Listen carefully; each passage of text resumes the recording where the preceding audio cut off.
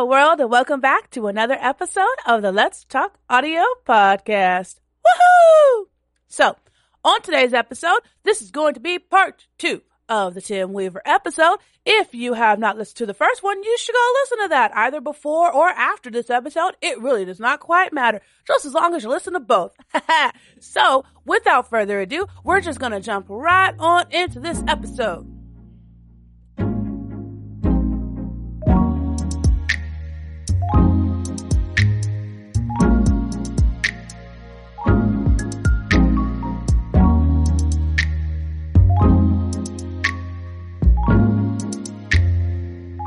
Let's talk audio.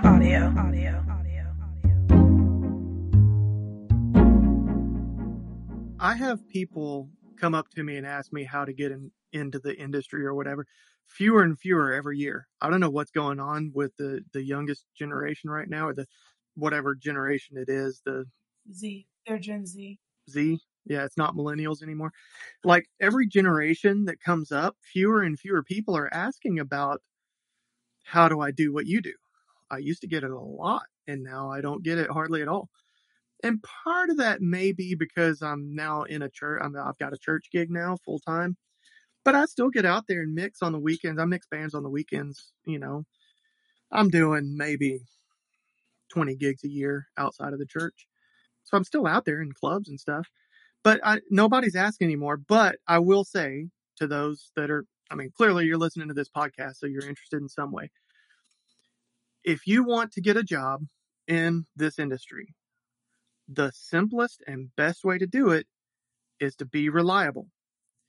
You don't necessarily have to have all the skills that you need right away, because nobody's going to have that. You're going to have to learn. But the only way to learn is to get your hands on bigger and better equipment. Churches are a fantastic place, by the way, to do this. Nobody can see this, but I'm sitting in a soundproofed booth. It's a little bigger than a broom closet, but it's our broadcast studio at this church. I've got a Yamaha CL5 in front of me.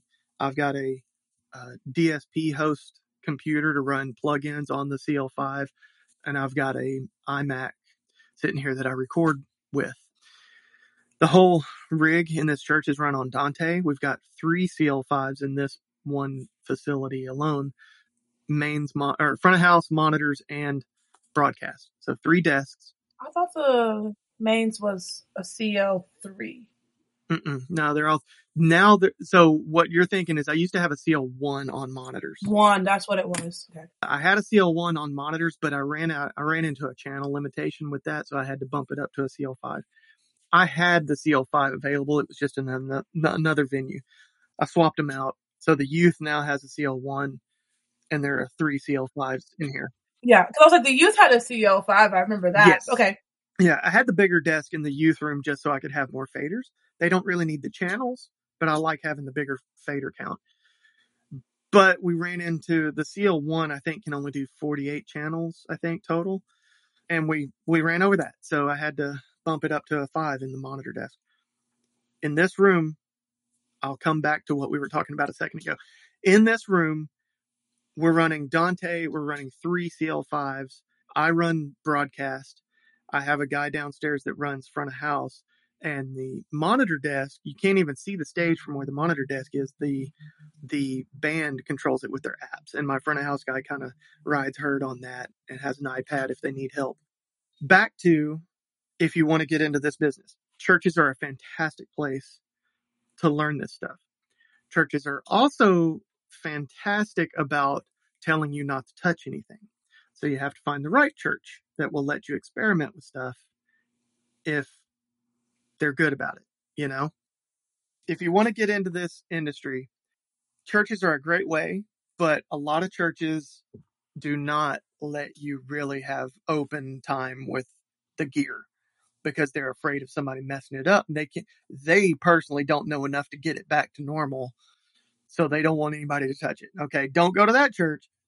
Go to some place where there's an old road dog like me that's running the place, that I will turn you loose on it.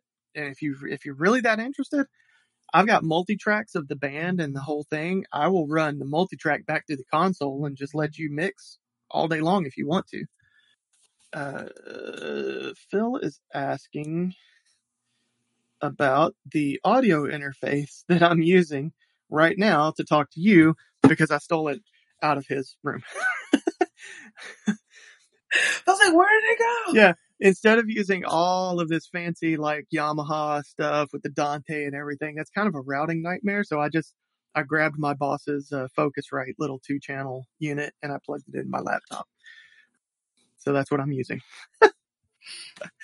Smooth, Tim. He's like, fancy stuff? Nah, I'm going to use this little basic box. It's fine. I got $250,000 worth of gear here sitting here I could use, but no, I'm using this $100 Focusrite box, which by the way, people, you didn't know until I told you. So ultimate quality, this is a myth, you know, good enough quality is good enough. So I'm using the Focusrite, whatever it is, 2-channel interface, the cheap one. And I'm using an Audio-Technica 4040, which is actually a really good mic. Good budget mic. Yeah, Audio-Technica 4040 is a great little mic. It's $300, but it's a legit large diaphragm condenser. It's not a multipolar pattern. It's just a cardioid mic, but it is like super flat, super detailed. Doesn't have any hype to it or anything like that. It is an excellent mic for $300. I don't know. I'm chilling with this pod mic in my world, you know? No, it sounds great. Yeah. My pod mic is everything. I'd be like, yes, thanks. And I would be using a 58 otherwise if I didn't just have this available at work, you know? Well, this isn't necessarily the nicest mic we own because before I got here, the guy that was buying equipment bought like some crazy stuff. But honestly, that stuff doesn't even exist here at the church. The musicians take it home and use it to record themselves at home. We have some kind of crazy tube mic. We have a fancy tube condenser. We have a really nice ribbon mic. A couple other things. But no, these 4040s are like I use them all the time for horns or different stuff, bluegrass stuff, whatever. What was I saying?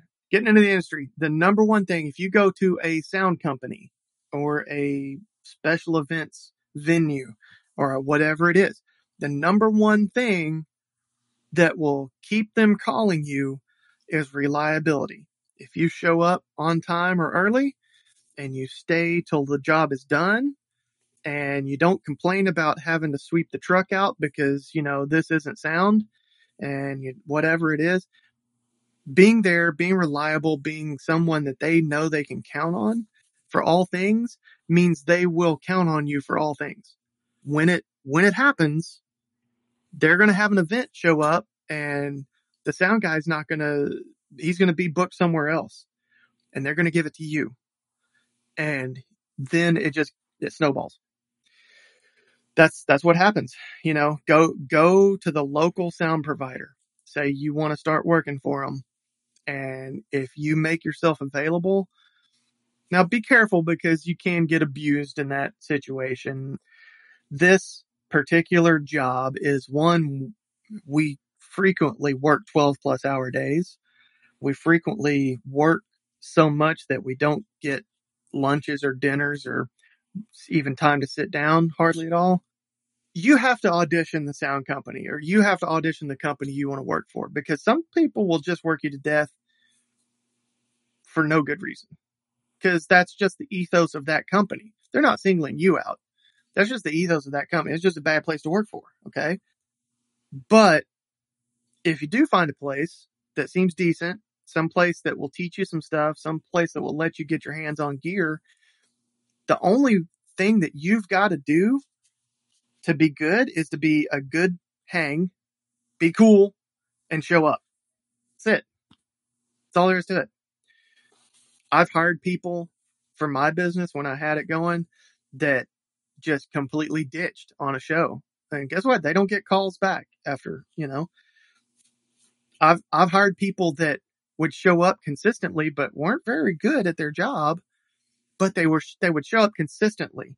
They would unload the truck. They would, you know, do the show. They would load the truck back up at night. They would make sure everything was good and buttoned up tight, make sure the trailer doors were locked, the whole 9 yards. They were looking out for me and my equipment. They may not have been a very good mix engineer or whatever it is, but I kept calling those people back. because I knew that if I called them and said, hey, you need to be at so-and-so at so-and-so time, they would be there. They'd be there. They would get the job done and they would pack it up and stuff wouldn't be missing at the end of the night. That's what you've got to be.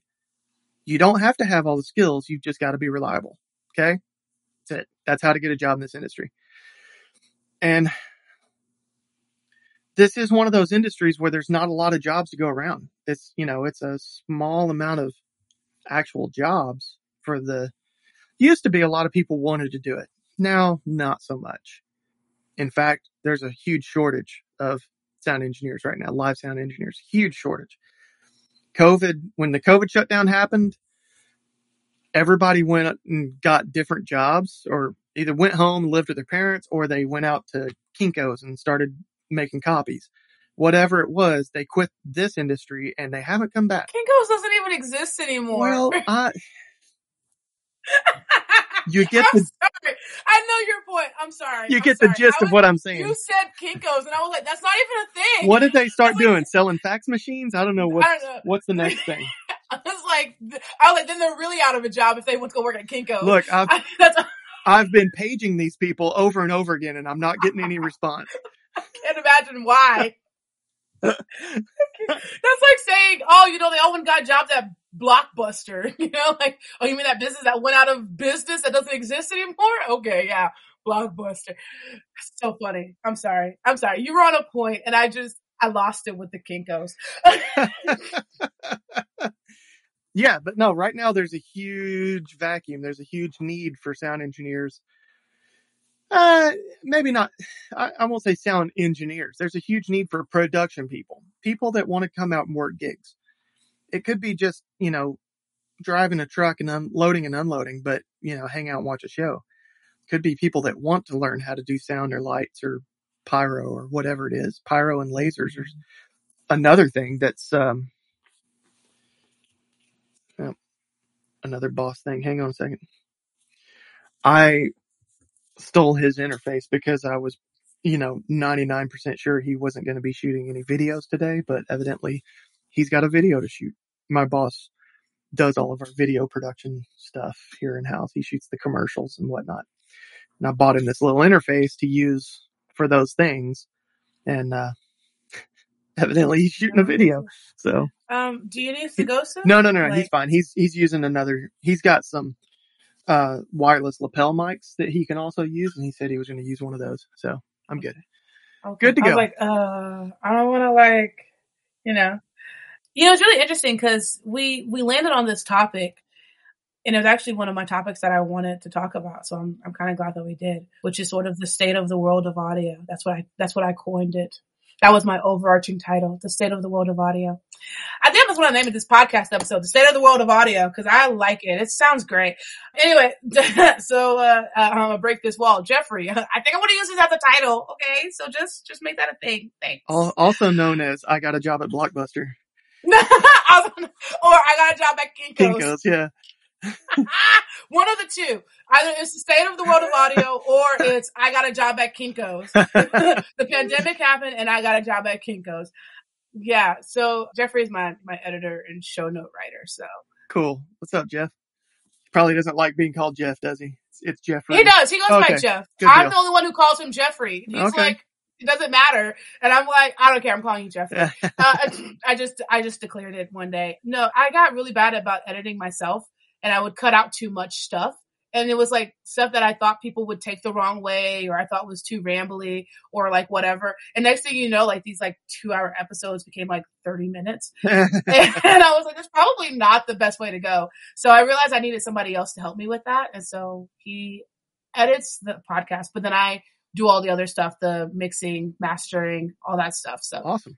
Yeah. And then he writes show notes because, again, we talked about this. Trash at writing English, okay? But no, I think it's really cool because I feel like a lot of people talk about the world of audio. And to me, it's really interesting that you're saying that there's like this shortage of like people or that there's less people talking to you about it.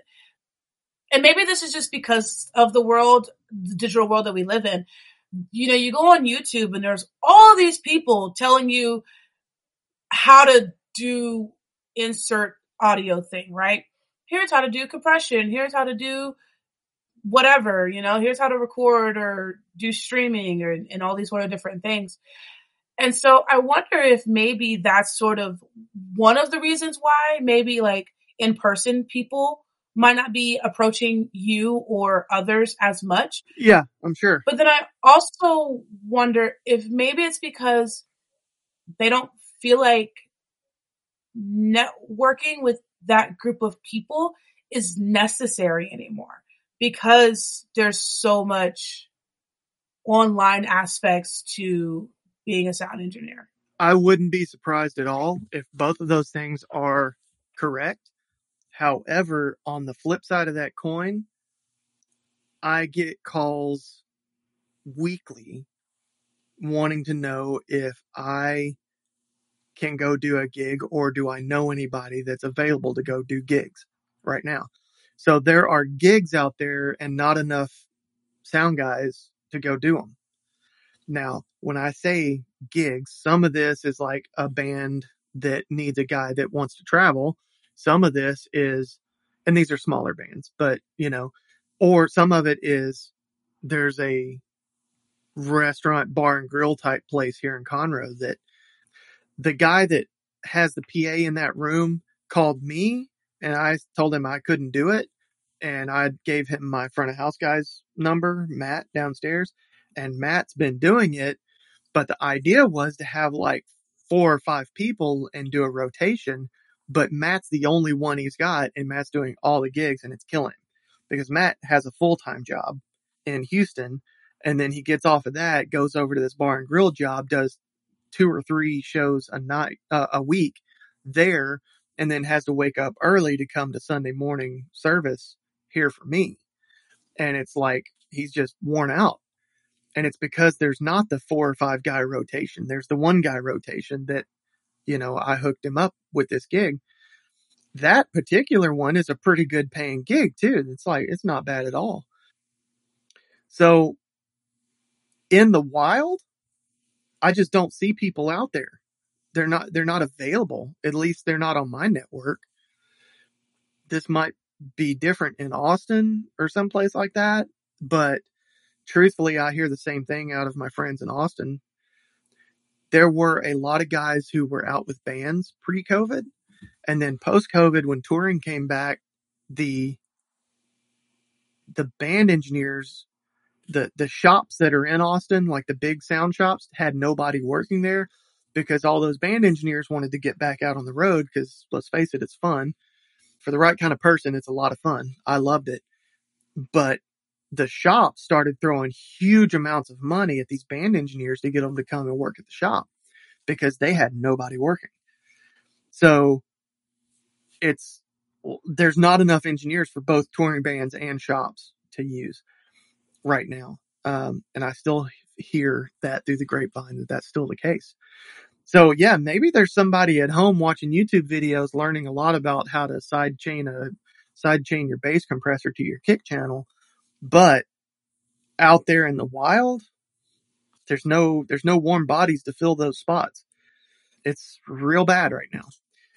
Part of that is because this industry as a whole on this level, when you're talking about club gigs or whatever, the hours are terrible and the pay is low. It just is. I fought through it for many, many years. I fought through it twice, honestly. I started out in that world and I got better and better and got bigger and bigger gigs. And then I worked at A&M for 8 years. And when I quit A&M, I started right back at 2008. Right after I quit A&M, my first bar gig was for $75 a night. And, I didn't want it, but I was desperate for a job. And it very quickly, just over the course of that summer, it very quickly ended up with me owning my own sound company because that particular bar was doing bigger and bigger events all the time. It started out as just like an acoustic guy with a microphone for $75 a night. And then they started booking bigger and bigger bands and they didn't have the equipment to do it. And so I was like, well, I'm looking around. I've got a few microphones and cables and a couple of things. And I started renting to them. And then I would buy more stuff to rent to them. And then I'd buy more stuff to rent to them. And it was an outside venue in Texas. And so when summer was over, they shut down. Like when it's too cold to sit outside, they shut down. So then I've got a pile of equipment and I'm like, uh-oh, I gotta make those payments. So I started my own sound company that way. And I did that for a few years. I wasn't very good at it. If I had another piece of advice for anybody wanting to do anything, really doesn't apply to sound, but anything, take business classes. At least go to community college, get 2 years in, take business classes, business classes, because that will help you in anything you want to do in life forever. It really will. Teach you about taxes, teach you about pricing yourself, teach you about total costs involved in doing what you do. And those were all the things I was missing with my business. I eventually just shut it down, sold off all my junk, went on the road with bands. That was it, which was a huge relief. I enjoyed that immensely more than trying to, figure out how much I needed to pay my quarterly taxes. So that was. You don't just love trying to figure out quarterly taxes? You don't love that? You don't love that? I think this kind of comes back to an idea that I've been thinking about a lot lately, and that is sort of this entrepreneurship versus 9-to-5 mentality. And right now, everyone is like the world in general is just like, go be an entrepreneur, especially for people who are minorities. Right? Everybody's like, go start a business, become an entrepreneur, go into real estate or whatever, like those are all the things that everybody says. And nobody really talks about, one, how hard that is, how hard that world is in and of itself. But then secondly, they don't talk about that being 9-to-5 is okay for certain types of people. Some people, it is great for them to be a 9-to-5er. For some people, it's great for them to be entrepreneurs. It just it only really works if that fits who you are as a person. And I think sometimes that people don't take that into consideration.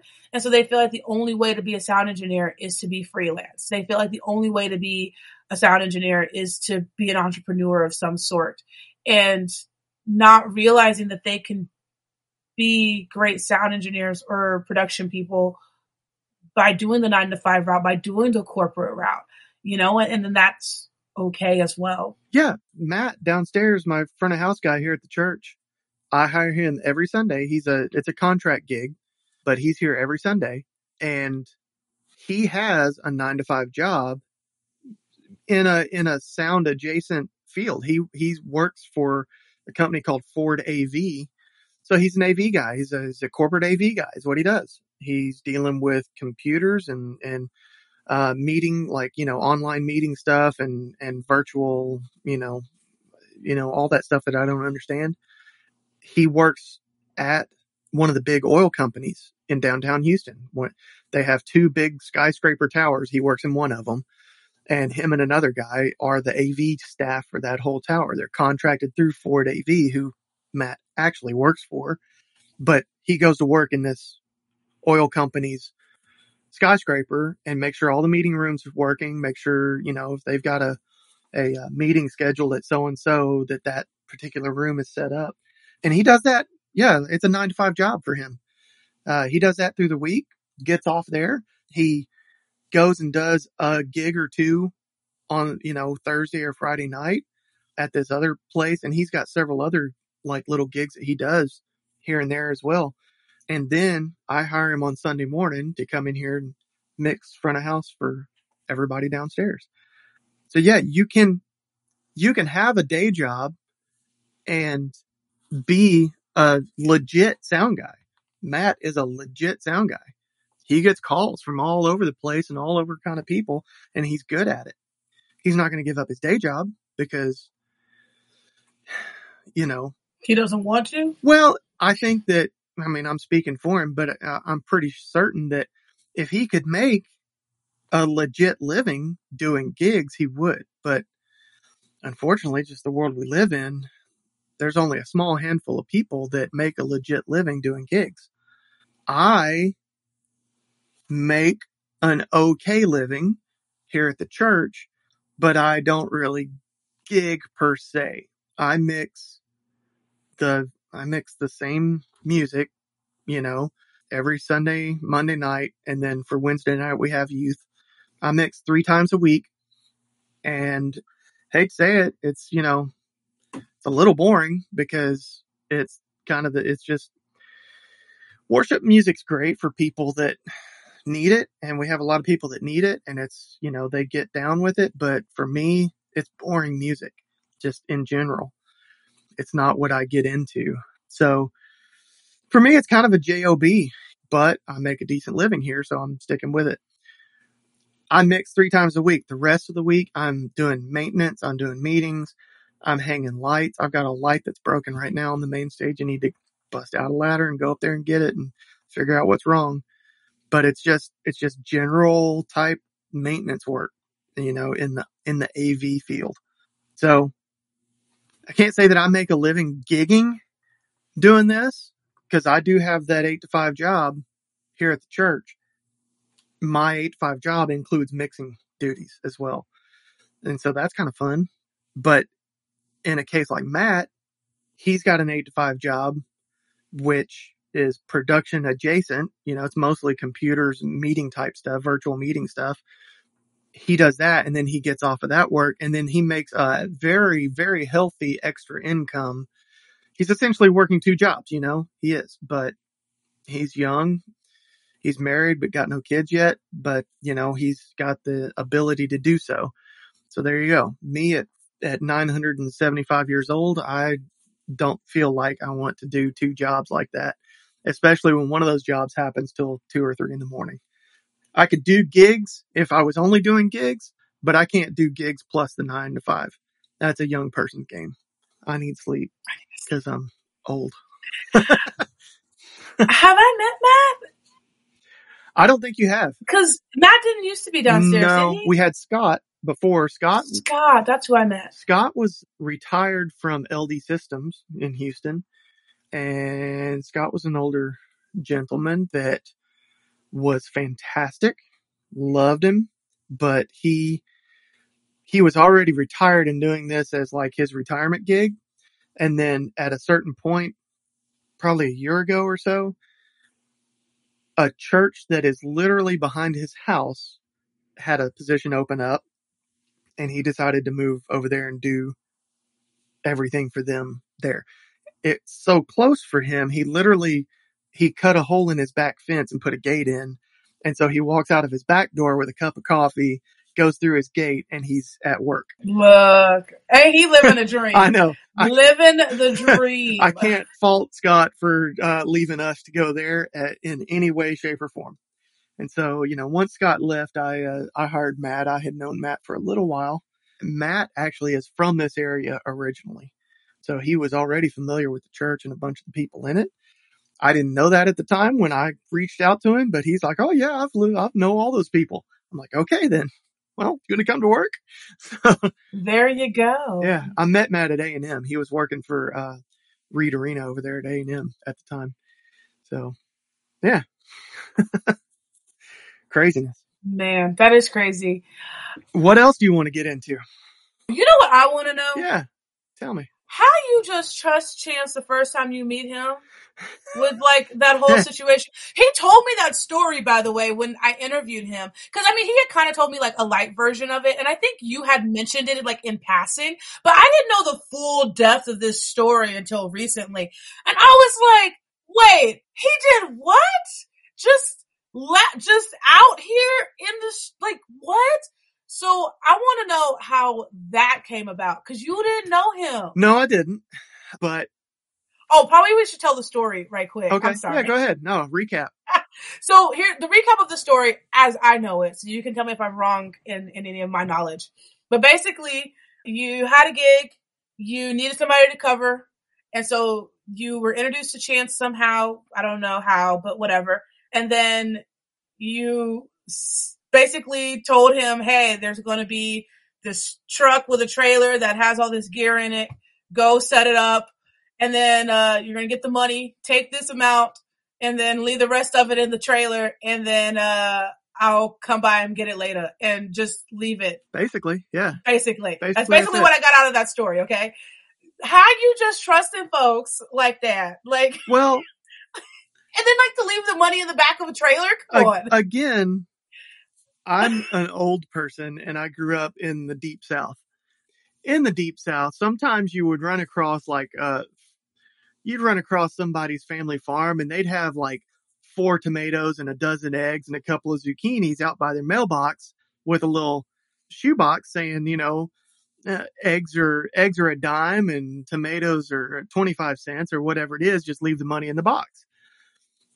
That was common, that's the way I grew up. If you needed some eggs, you might go down to Mrs. Brown's house and get, a half dozen eggs and leave her 50 cents or 60 cents, whatever it is, and go back home.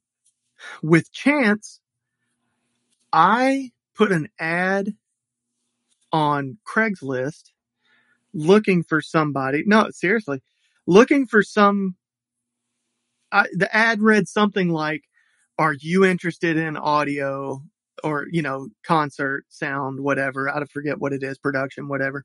If you're interested, don't know where to get started, contact me. I need labor, but you can learn how to do this or that, the other. Zach Castillo. I don't know if you've ever heard or know Zach.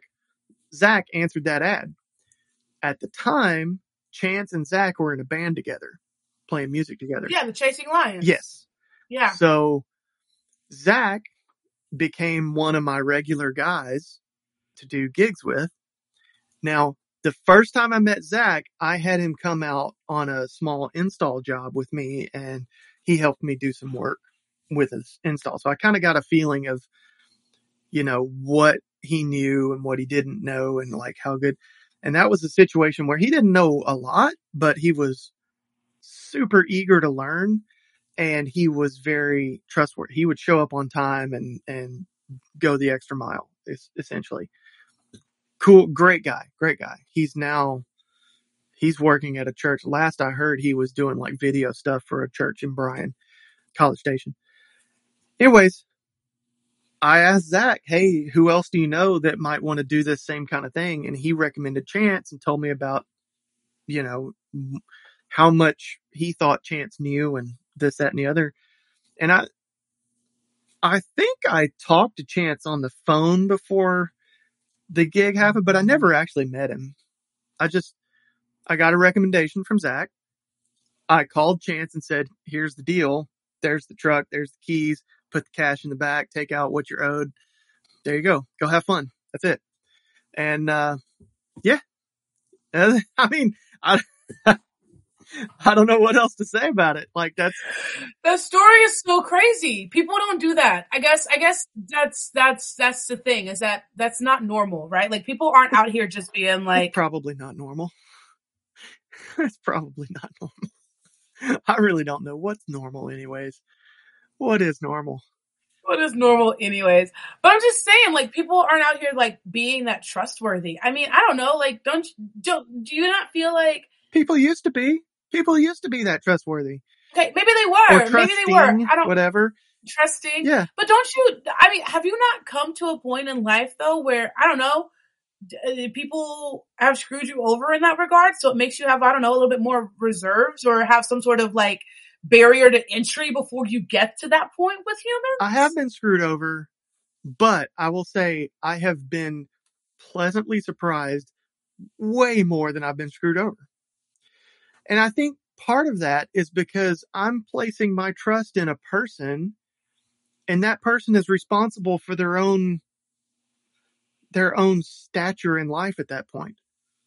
I'm not hiring a person and say, you are a burger flipper and you will flip burgers. I hired Chance and I said, hey, go handle that gig. And he handled that gig. Was it great? I don't know. Probably not, but he handled it. I didn't receive any complaints. I didn't receive any glowing reviews, but I didn't receive any complaints. But like, all I know is at the end of the day, client was happy. Money was in the back of the trailer. The truck was back home. Done. Everything was done. Everything that I asked him to do, he did. And I've been I mean, the same thing with you. I didn't meet you before I sent you off to do, one of the biggest gigs that I had, in my business time when I was open.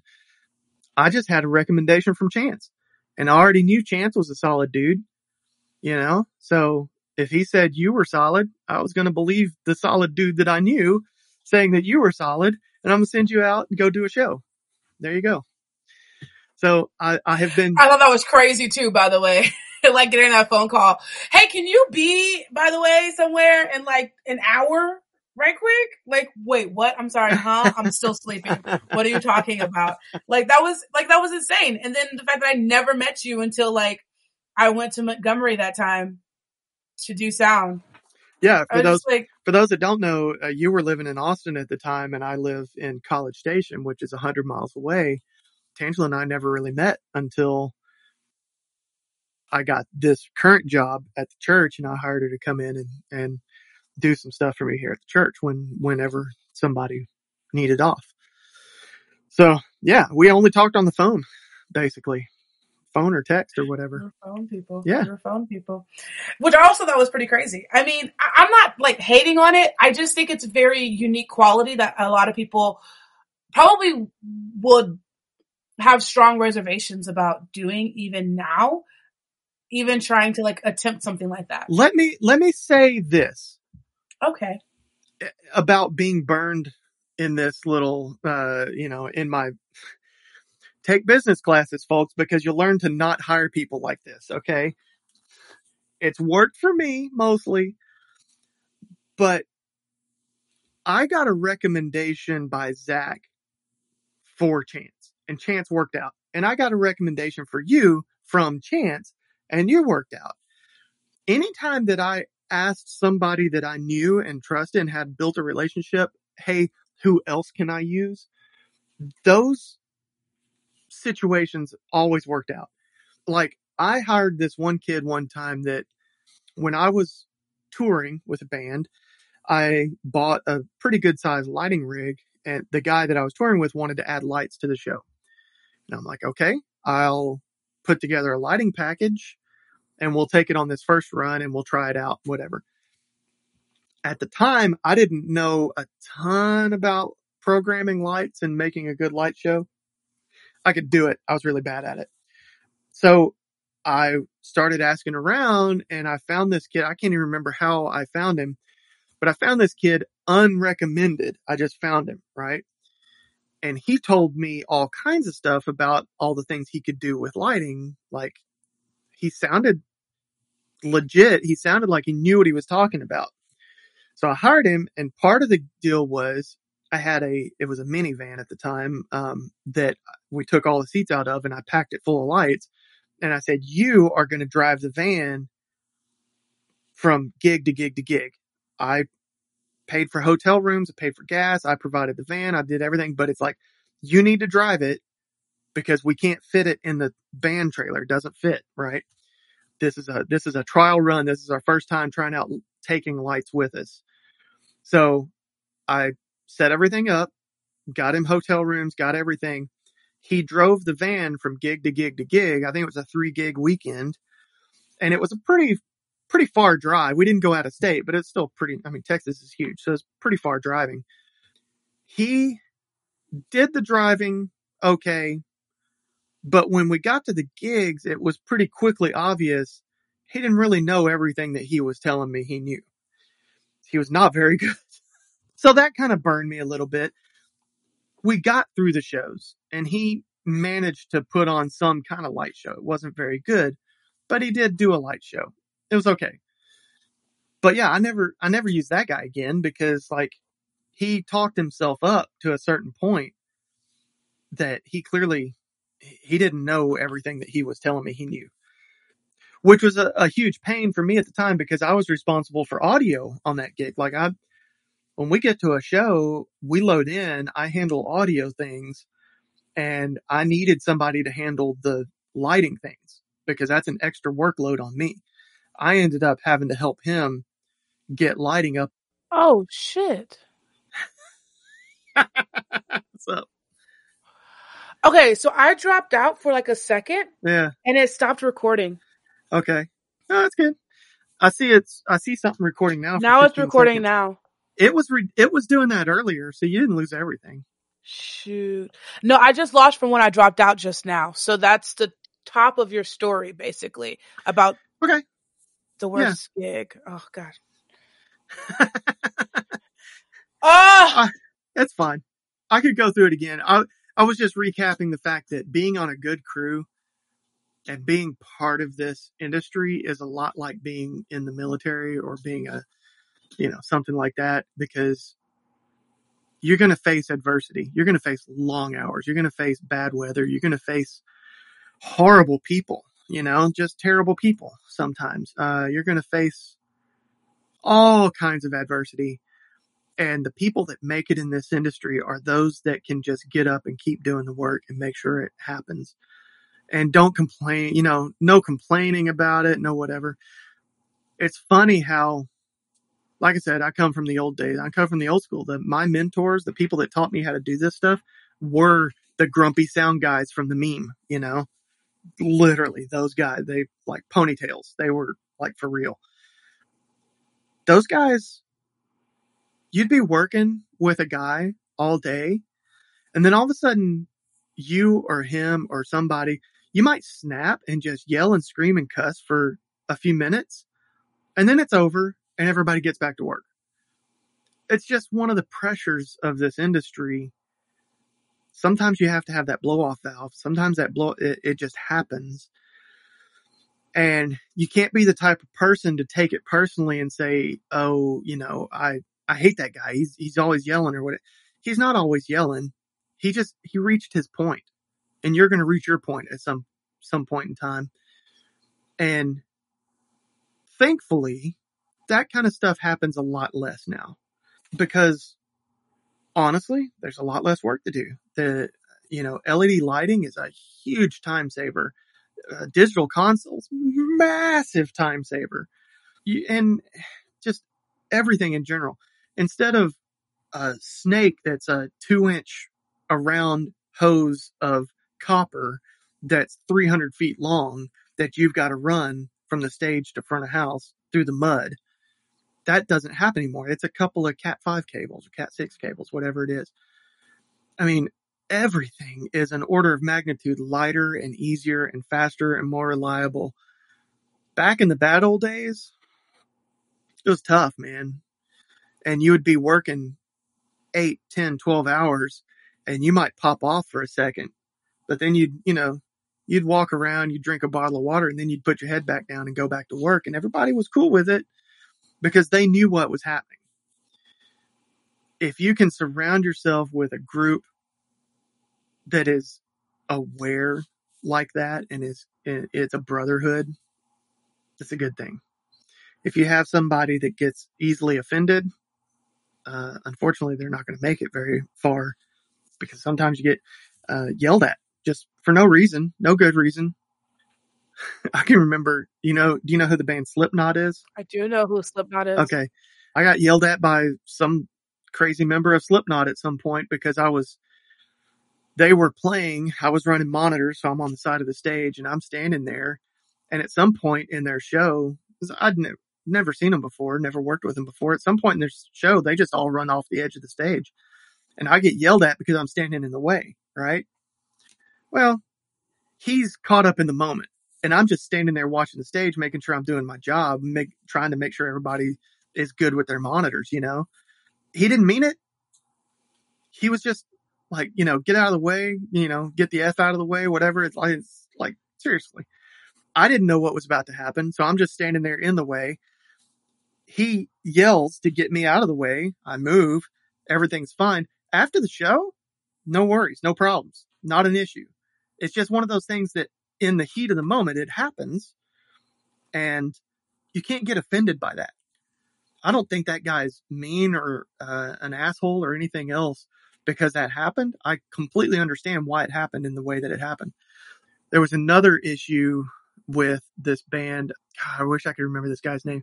He goes by the name of the guy now and not the Replacements. Is that the name of the band? It's It's the band that did the King of the Hill theme. I don't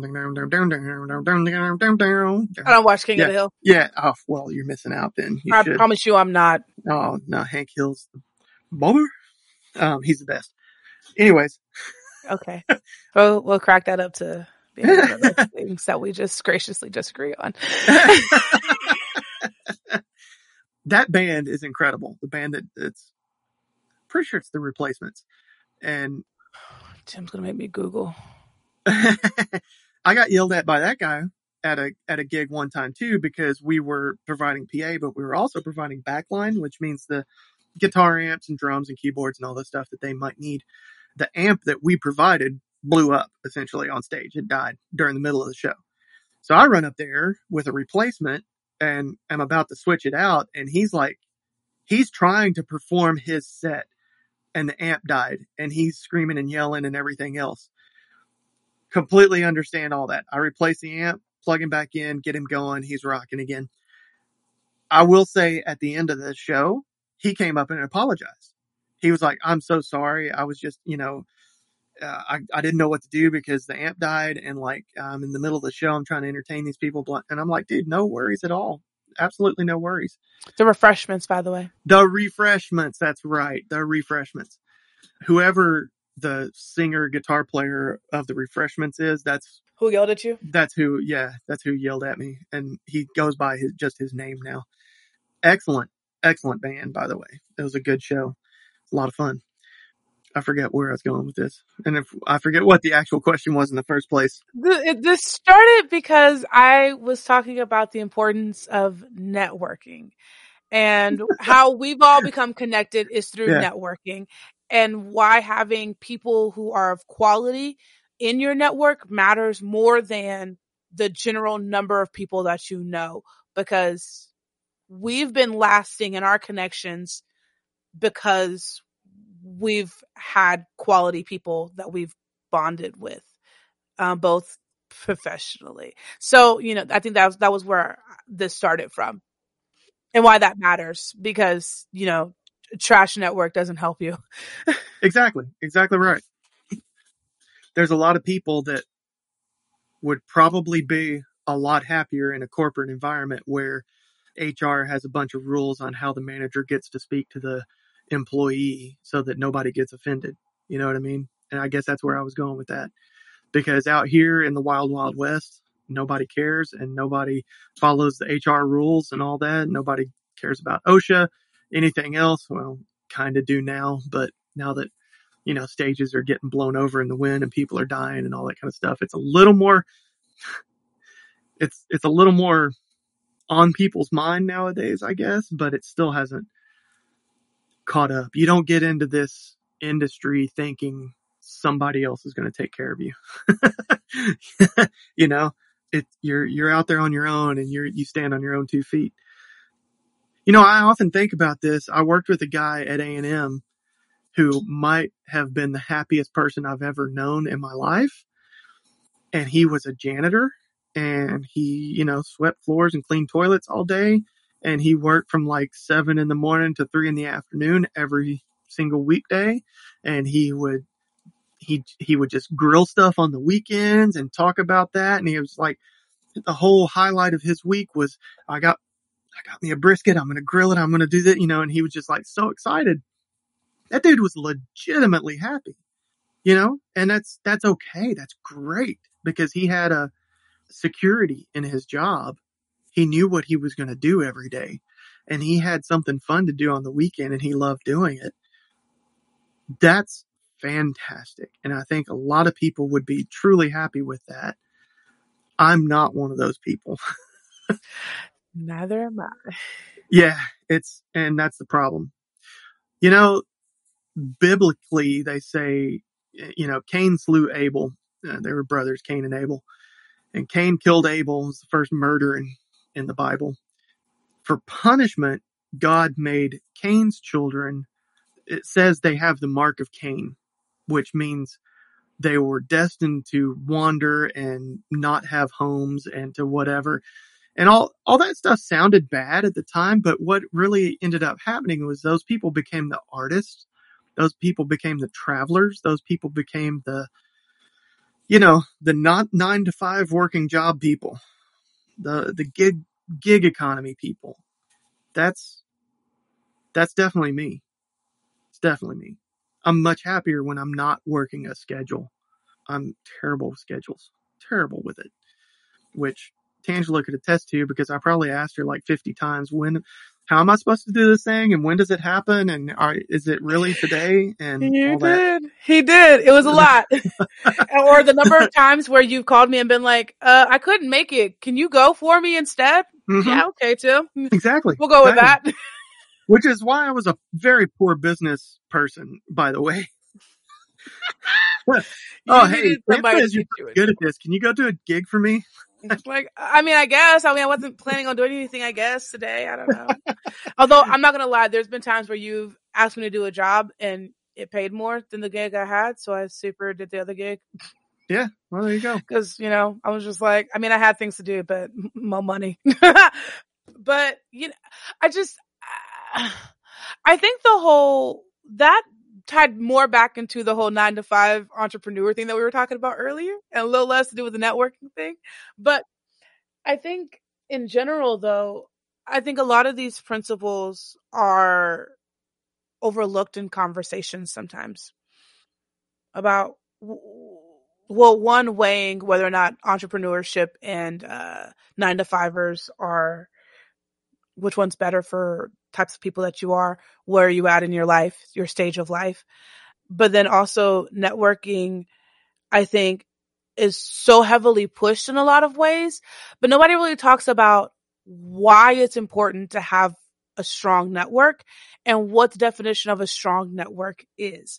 I think a lot of people that I see, they talk about networking and they talk about it in terms of like just hoarding a bunch of phone numbers. They're like, I got to hoard phone numbers. I met this person 3 years ago and they probably don't remember me, but I'm going to call them. And you're like, yo, how is that helpful? How is that really? Don't get me wrong. I'm not saying that I don't call people that I haven't talked to in years or months or anything like that. But if they don't remember you, then are they really a part of your network? Are they really a part of the system that's supposed to be helping support you and that you're supposed to be helping to support? Yeah, I'd say no. Memorable moments, And back in the day, before everybody had smartphones, we all had flip phones or the Nokia brick, people were big on business cards. You'd get handed 4 or 5 business cards a night at a gig. I remember people just walking up to me, hey man, I do sound, hand me a business card, and then walk away. And that was it. That was their idea of networking. That tells me nothing. It tells me nothing. And you can better believe I just threw those business cards away because, like, A, you didn't take the time to come up and hang out and prove to me that you know what you're doing. Not that I need you to know everything, but like, at least tell me you know something. Well, at least let me know that you kind of have one foot in the door of, because if you're handing me a business card, if you're networking, presumably you want me to help you get work. And if I'm going to try to recommend you, then if I don't know anything about you, how can I recommend you? So there's that. And on the flip side of the coin, I don't need you to know everything there is to know, because there may be one job with a band that's just starting out that you might be better for, or there may be a very established band that needs an A guy that, if I don't know anything about you, I don't want to recommend you to the wrong place, So that's not networking, just kind of hoarding phone numbers or making 30-second contact with somebody. It's not networking. It's like speed dating. It's what it is. And in modern times, it's not following people on social media and commenting occasionally on their posts. That is totally not networking either, in more up-to-date terms. Sorry, what were you about to say? Networking in this regard, I started working when I left A&M. I worked from A&M from 2000 to 2008. It's a big university. This A&M is unique in the fact that it has a full-time production staff on campus. So we did everything from football games down to groundbreaking ceremonies to actual putting on concerts. here and there. We did everything. I left A&M in 2008 and started gigging again at this outdoor place for $75 a night. One of the very first gigs that I did there was just a guy with an acoustic, was Kyle Park, who I ended up touring with for like 4 years. A few years later, I went on the road with Kyle for like 4 years. I just hung out. Like this was a small bar and grill outdoors, and he sound checked, and we hung out, and we got a beer and a sandwich together and sat down and ate and all that and just talked. And that was good networking at that time, because he had already sound checked with me. So he knew, sound check wasn't a train wreck. So he knew that at least I knew that much. We sat down and had a friendly conversation over a dinner, basically, before he performed. While he was performing, I was paying attention. I was attentive. Like if he needed monitor changes or whatever, I was there paying attention. And then like, it was like a few years later when I decided to kind of get out of my own business and go on the road with bands. I was at another gig with Kyle it was a full band gig this time. And the front of house guy that he happened to be using at the time was really struggling with everything. He was just struggling, nice guy. Everybody liked him, but he didn't really have the chops. Partly it was because he was just trying to mix way too loud, like it was a rock show. So there was a lot of feedback. There was a lot of stuff. He actually blew up one of my drivers that night, just stuff. Yeah. I mean, he was just too much, like rein it in a little, bud. Yeah. I saw that he was struggling. I saw that there was some friction between Kyle and the front of house guy and the road manager and everything else. And I just went up to the road manager and said, "Hey, bud, if, don't want to like impose or anything, but if you're looking for an engineer, I'm ready to go out on the road." And like literally the next day they called me, because I had a couple of years earlier, I had sat down to dinner with the acoustic guy playing at a $75 a night gig. And we just had a friendly conversation, and I was attentive and, good enough that night that a couple years later, he remembered who I was. And I put it out there that I was looking for a road gig, and they called. And, then that kicked off, like a 4-year trip with them. I had done some limited road gigs before that, with other bands, like might be 2 weekends here, it might be 6 weeks there, whatever. Sometimes it was following a band with a PA, it was, that kind of sort of thing. But, this was kind of my first real legit get on the bus and leave for the weekend gig. And it all happened due to networking, essentially. That's it. And I won't say being good at my job, just being adequate at my job. I didn't like sit down and get drunk and like ignore the guy on stage the rest of the night. That happens a lot, especially in the $75 a night gigs, whatever. Happens a lot. And those guys tend to stay where they're at $75 a night. And they're mad about it because they're like, I'm better than that guy over there. And I'm like, well, maybe you mix better if you would sit down and concentrate on mixing, but like you do the sound check and then you put the band on stage and then you walk away and go drink. That's not being a better mix engineer at all. It's only doing half your job, because half, the band's still on stage playing and you're not anywhere around. Networking. Don't just drop your name in a hat and expect to get calls. Hang out. It goes back to, how do you get a job in this industry? Be a good hang and show up. That's it. Be there. Be there where the stuff happens. If that means $75 a night gig, maybe you have to take it. I did at the time. I left A&M because I started at a pay rate, like I was married, but we were renting a place and we had no kids. And I started at a pay rate, and then we had 2 kids and we bought a house, and inflation for 8 years. And when I left there, I was only making like $1 an hour more than when I started in 8 years. And that's the sad fact of A&M's a government job. It's a real sad fact in that at a government job, oftentimes the only way to get a promotion is if somebody ahead of you retires or dies. Some spot has to be vacated before you can move up and get a little more money. And it just wasn't like at the end of it, I was just struggling to, we were in debt and struggling to pay bills and all that kind of stuff. And I was like, well, this is untenable. I can't do it anymore.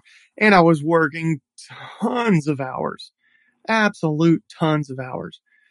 And so I quit, and I remember because it was in August. It was August in Texas is kind of a dead season because it's so hot. Nobody wants to play. And I ended up like the only gig that was out there. There were no more festival. All the festival work was done. Nothing was happening on the big dog stages. So I ended up taking like a $75 a night club gig doing acoustic acts. And it's what was available at the time. Little did I know that just in a couple, 3 short years, I'd be on the road traveling the country with one of those acts one of the very first acts that I did at that club. So yeah, it's fun, Life is fun. I will give it that. Yeah. So with that high note of a story, I have one last question for you and then we'll wrap it up. I say as I'm like, this is going to have to be a 10-part interview with as rambly as I get. 10-part interview. Lies. we'll find a way. It'll be fine. Yeah. Cause I always find a way. Okay. I'm crafty like that. With that being said, Tim. Yeah. What does XLR stand for? Did I ask you this question once? You did ask me this question. I don't know. No? I truly don't know.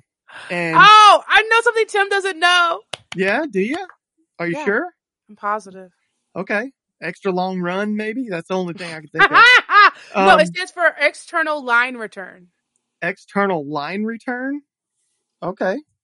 I'm glad. There you go. We had this debate many years ago. What does XLR mean? And nobody in the office at A&M could say with any certainty what XLR actually meant.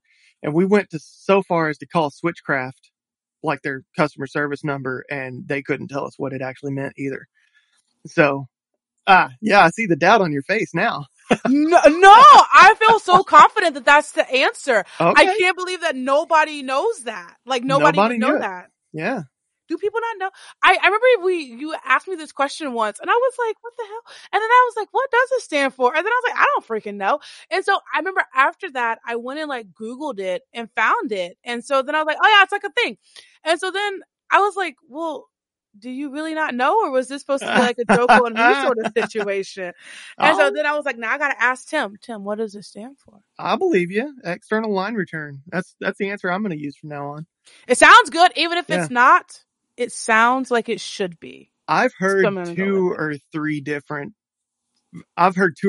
meanings assigned to XLR. And some of them actually are like, it's just like an internal designation, kind of like a type F connector or BNC connector, whatever, like F connector for like antennas or radio stuff is just labeled an F connector. I don't think F stands for anything. So I've heard some people say XLR is that kind of a thing, an internal designation that Switchcraft made when they invented it. I've heard some people say extra long run because a balanced signal can be run for miles without, significant degradation or noise. It was kind of the game changer for us in audio. It's one of the biggest, it's one of the biggest inventions that means we can do what we do now so easily, versus the old days. Yeah, I've heard 2 or 3 different explanations. It's probably the first time I've heard external line return. Hey man, if you type it in, that's what they tell you. Okay, I'll trust you. I'll trust your Googling skills. I am great at nothing else if I can't Google. I'm really good with Google. That's the best that I got. Right. No, I don't. I may have other skills, but Googling's definitely at the top of them. But yeah, no, I don't know. That's the one. That's the definition that I found. So my go with it. My Nokia brick phone doesn't have Google. It only has Snake. I thought you upgraded to an iPhone though. I do. I have it. Upgrade is a strong choice of words. I have an iPhone 6 right now. I mean, like, and I just I've had it for years, and I just cracked the screen to the point where I guess I got to upgrade to something Or just else. get a new screen. Well, the camera's also busted on it, so I'm like, Oh, if I fix the screen and the camera, it's the cost of buying like an iPhone 8. So I'll upgrade to something that's only like 2 years old now, or 3 or 4 years old. When did the 8 come out? it's really funny because I was thinking about that the other day, but Put that in the comments. put that in the comment. Which one should we upgrade to, people? Should it be the iPhone 8 or should it be the iPhone? What after? Didn't they have like an iPhone 10, but it wasn't an iPhone 10? They called it iPhone something The else. X, yeah. Yeah. There's an iPhone X, and there's different flavors of the X, and now I think they're up to the 12 or 13. I don't know whatever it is. I can tell you one of the reasons why I've stuck with the 6, other than the fact that it just plain works. It has a headphone jack on it. I mean, come on, Apple. Look, Apple, if you're listening, I'm using a MacBook Pro right now from 2017, and I absolutely hate the thing because there is nothing on it but USB-C ports or your Thunderbolt ports. Okay? I'm a professional working in an industry that has everything from, I need network connectivity, I need USB jacks, I need headphone jacks, I need all kinds of stuff. Nothing that I work with on a daily basis has a USB-C jack on it. Nothing. Which means, what does that mean? I have to have a dongle to do anything. I have one USB device plugged into my computer right now. Guess what? Have to have a dongle. Because why? Apple's being stupid and taking our money trying to sell us dongles. And I'm not using an Apple dongle. It doesn't make you any extra money, Apple, with your fancy computers. And it drives me crazy. And the computer just sucks in general. Like, it's not.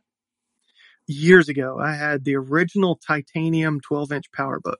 That thing was an absolute tank. It was awesome. And I took it everywhere. And even years after it was past its prime, I was using it, and it got stolen out of my car one day at a gig. I was on a gig in Corpus Christi at a very rich person's house, in a millionaire's house, in a multi-million-dollar house. The Band of Horses was actually the band playing at this house, and I was doing a little PA for them. And my truck was parked on the street in front of this multi-million-dollar house and got broken into, and they stole my 12-inch titanium PowerBook and all my clothes, like my dirty underwear and stuff. They stole that. So, yeah, fun times. Thanks, Corpus Christi. But yeah, no, this new MacBook Pro nonsense is ridiculous. I hear they're putting actual ports on the newest ones, but mine's from 2017 and it only has USB-C, and I hate it. There you go. A little mini rant about how Apple is scamming us all, I guess. True, and I'll say, I will say this though. Here's something useful for your listeners. Okay, the software side of things in the audio industry is extremely lacking. If you have the inclination, or if you've gone to school for computer sciences, and that kind of stuff, it would be lovely to see people put more thought and effort into the software side of things for pro audio. We're just now getting Mac compatibility on most things. Up until now, I'm a Mac person, but I've had to own a PC for my gig PC because nearly everything that I had to interface with was PC only. And now it's just now getting to the point where it feels like you can not have a PC and use a Mac as your gig computer. Having said that, most of the software side of things, like whether that's a control app for a console or it's a control app for a DSP or, just whatever it is, most of that stuff is kind of really bad from a design and a functional standpoint. If you want to get into this industry in such a way, maybe you don't want to gig until 2 or 3 o'clock in the morning every night and, come home with the smell of stale beer and cigarette smoke and all that. Cigarette smoke's not a big deal anymore, but it was a big deal back in the day. or just, stinking and sweaty and hot and gross and, having to sleep late in the morning because you stayed up all night. Getting into the computer and software and app side of things for pro audio, I feel like there's going to be I feel like there's already a big need for that in the audio world. I have a couple of ideas for apps right now that are needed, but I don't know how to make an app. I have an iPhone 6, for goodness sake. I wish I did know how to make an app, because there's a few things out there that could be really improved with a few simple apps. And I wish Soundcraft is particularly bad in this area. Any of Soundcraft's outboard stuff, their apps, their computer control stuff, it's terrible. Soundcraft, get your game together, because it's truly unusable. In a professional setting, unusable. I spent the summer mixing the Brazos Valley Symphony Orchestra, and most of the hardware that I got to mix on was Soundcraft stuff. Cannot use the apps. Connection issues. You think it's connected when you're doing stuff, and it's not really connected, so it's not actually controlling anything. You can't hook up two devices at once to the same thing, so I can't have an iPad and a laptop. And come on, that's basic. It's just awful. Soundcraft is way, way, way far behind in their digital and software game versus most of even Behringer came in and had a reasonably priced product that was reliable, didn't die all the time, sounded okay, wasn't great, sounded okay, but the software side of the game killed it. It works, and you can hook up 10 iPhones to it at once so that the whole band can have monitor control. You could have 2 iPads at front of house, or you could have an iPad and a laptop at front of house. When I was touring, that's what I did. We had an X32. I did a laptop and an iPad for front of house. I didn't carry a mixer out there. I had the iPad. I always had my DCA faders on it so that I could chase solos all the time. And I did everything on the channel level on the laptop. So I had mouse control. I could I could just go down into a channel, grab the EQ knobs, move it with the mouse, and still have my left hand on my DCAs all the time so that I didn't have to be flipping back and forth between screens. That's why people want 2 devices or more at front of house, Soundcraft, if you're listening. I know Soundcraft listens to your podcast. So that's why I'm saying this. No, they don't. I mean, you can say it, but you put it out there in the world, girl. It's going to happen. Soundcraft is listening to my podcast? Yeah, Soundcraft's listening to your podcast. If they are, let me know. Okay, yeah, we can talk about that. Okay, sponsors. I can tell you. Yeah, right. Okay, because let me tell you, this podcast production stuff is not cheap. Okay? Yeah, I know. I wish Soundcraft would get their crap together, because I love their hardware. Soundcraft fanboy. I can tell. Sort of. And they sound fantastic. They have a good idea. The idea of the user interfaces they have is good. It's just implemented very poorly. And the fact that also the software side, the remote control side of things, is implemented so poorly that it's unusable. It makes it, for me, it makes it I'm not going to use them. They're a non-contender. Unless I absolutely have to, like on the Brazos Valley Symphony stuff, I had to, because that's what's provided. If I have a choice, it's going to be Behringer over Soundcraft every day. And we're not talking about the SI compact stuff. I'm talking about VI consoles is what I had access to. I was using a VI1 or a VI3000 or the bigger boy consoles, not the biggest, but good sized consoles. I would take a Behringer or a Midas X32 platform over a VI3000 every day of the week, because the user interface is better on the Behringer. And getting back to what we said at the top of the show, and this is mixing symphony, and the conductor of the symphony comes out front and he listens to what I'm doing, and he's like, yeah, that's great. That sounds great. I love what you're doing. I'm not going for ultimate audio file fidelity here. So if I switch out a VI3000, which is a great sounding desk, to a Behringer X32, which is a mediocre sounding desk, it doesn't matter, because even the guy that's conducting the symphony that's playing on stage couldn't tell the difference. And that's not to say he's bad. He's not bad. He has an incredibly good set of ears. And I've noticed, like, he can tell when I move an EQ 1 dB, he can tell every time. And it's not phantom. He's not watching me do it. He's asking me to take this or that out of a violin, and I do it. And he's like, right there, stop. You know, he's not one of these people that looks at you thinking you're moving the fader when you're not. And he's like, you know, cause that happens all the time with musicians. They'll say, hey man, can you take a little high mids out of this? And they're like, oh, that's it right there. And you haven't even reached the page where you get to the EQ yet. Like, that happens all the time. Not with him. He's never done that to me once. He can hear it. He has an exceptional pair of ears, and he's completely satisfied with me mixing on a Behringer, you know, because ultimately we're not talking about a prepared studio room with all the sound deadening and absorption and diffusion and everything else. We're not talking about playing in a room that's had 20 grand spent on it to make it a perfect acoustic space. We're playing in the church. We're playing in an event center. We're playing outdoors sometimes. They did a lot of live streams over this past year, which is where I got involved. I was mixing the live stream for them, and I would also send a feed to the house. So like I'm primarily mixing for stream, and my secondary feed is to the house. He couldn't tell, because I had a variety of consoles. I had everything from the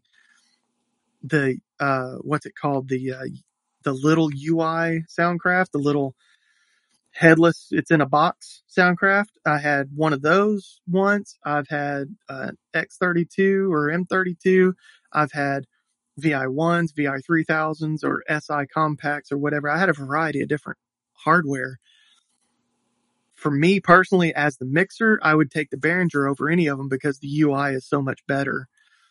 He couldn't tell one console from the other, but he could tell when I took a dB and a half of 1K out of the violins. So he is an exceptional set of ears.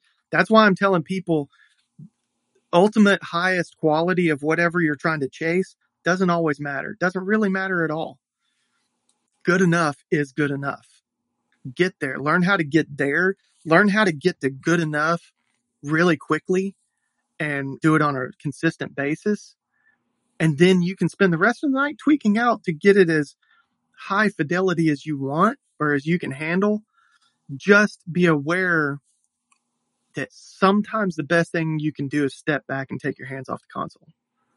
You can tweak yourself into a hole. And unfortunately, the only way to know how to do that or how to not do that is just experience. And I still do it myself. I'm still guilty of it. I still tweak myself into a hole sometimes. Sometimes I have to just stop and A/B what I did versus like no EQ on that channel.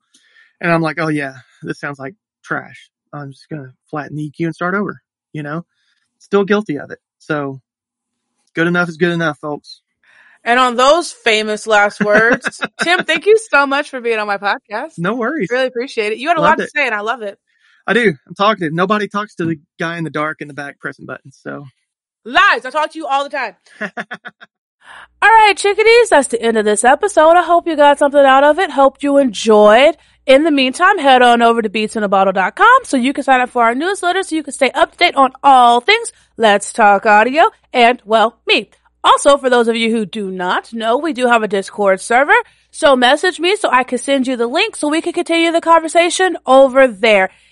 In the meantime, let's keep talking about audio.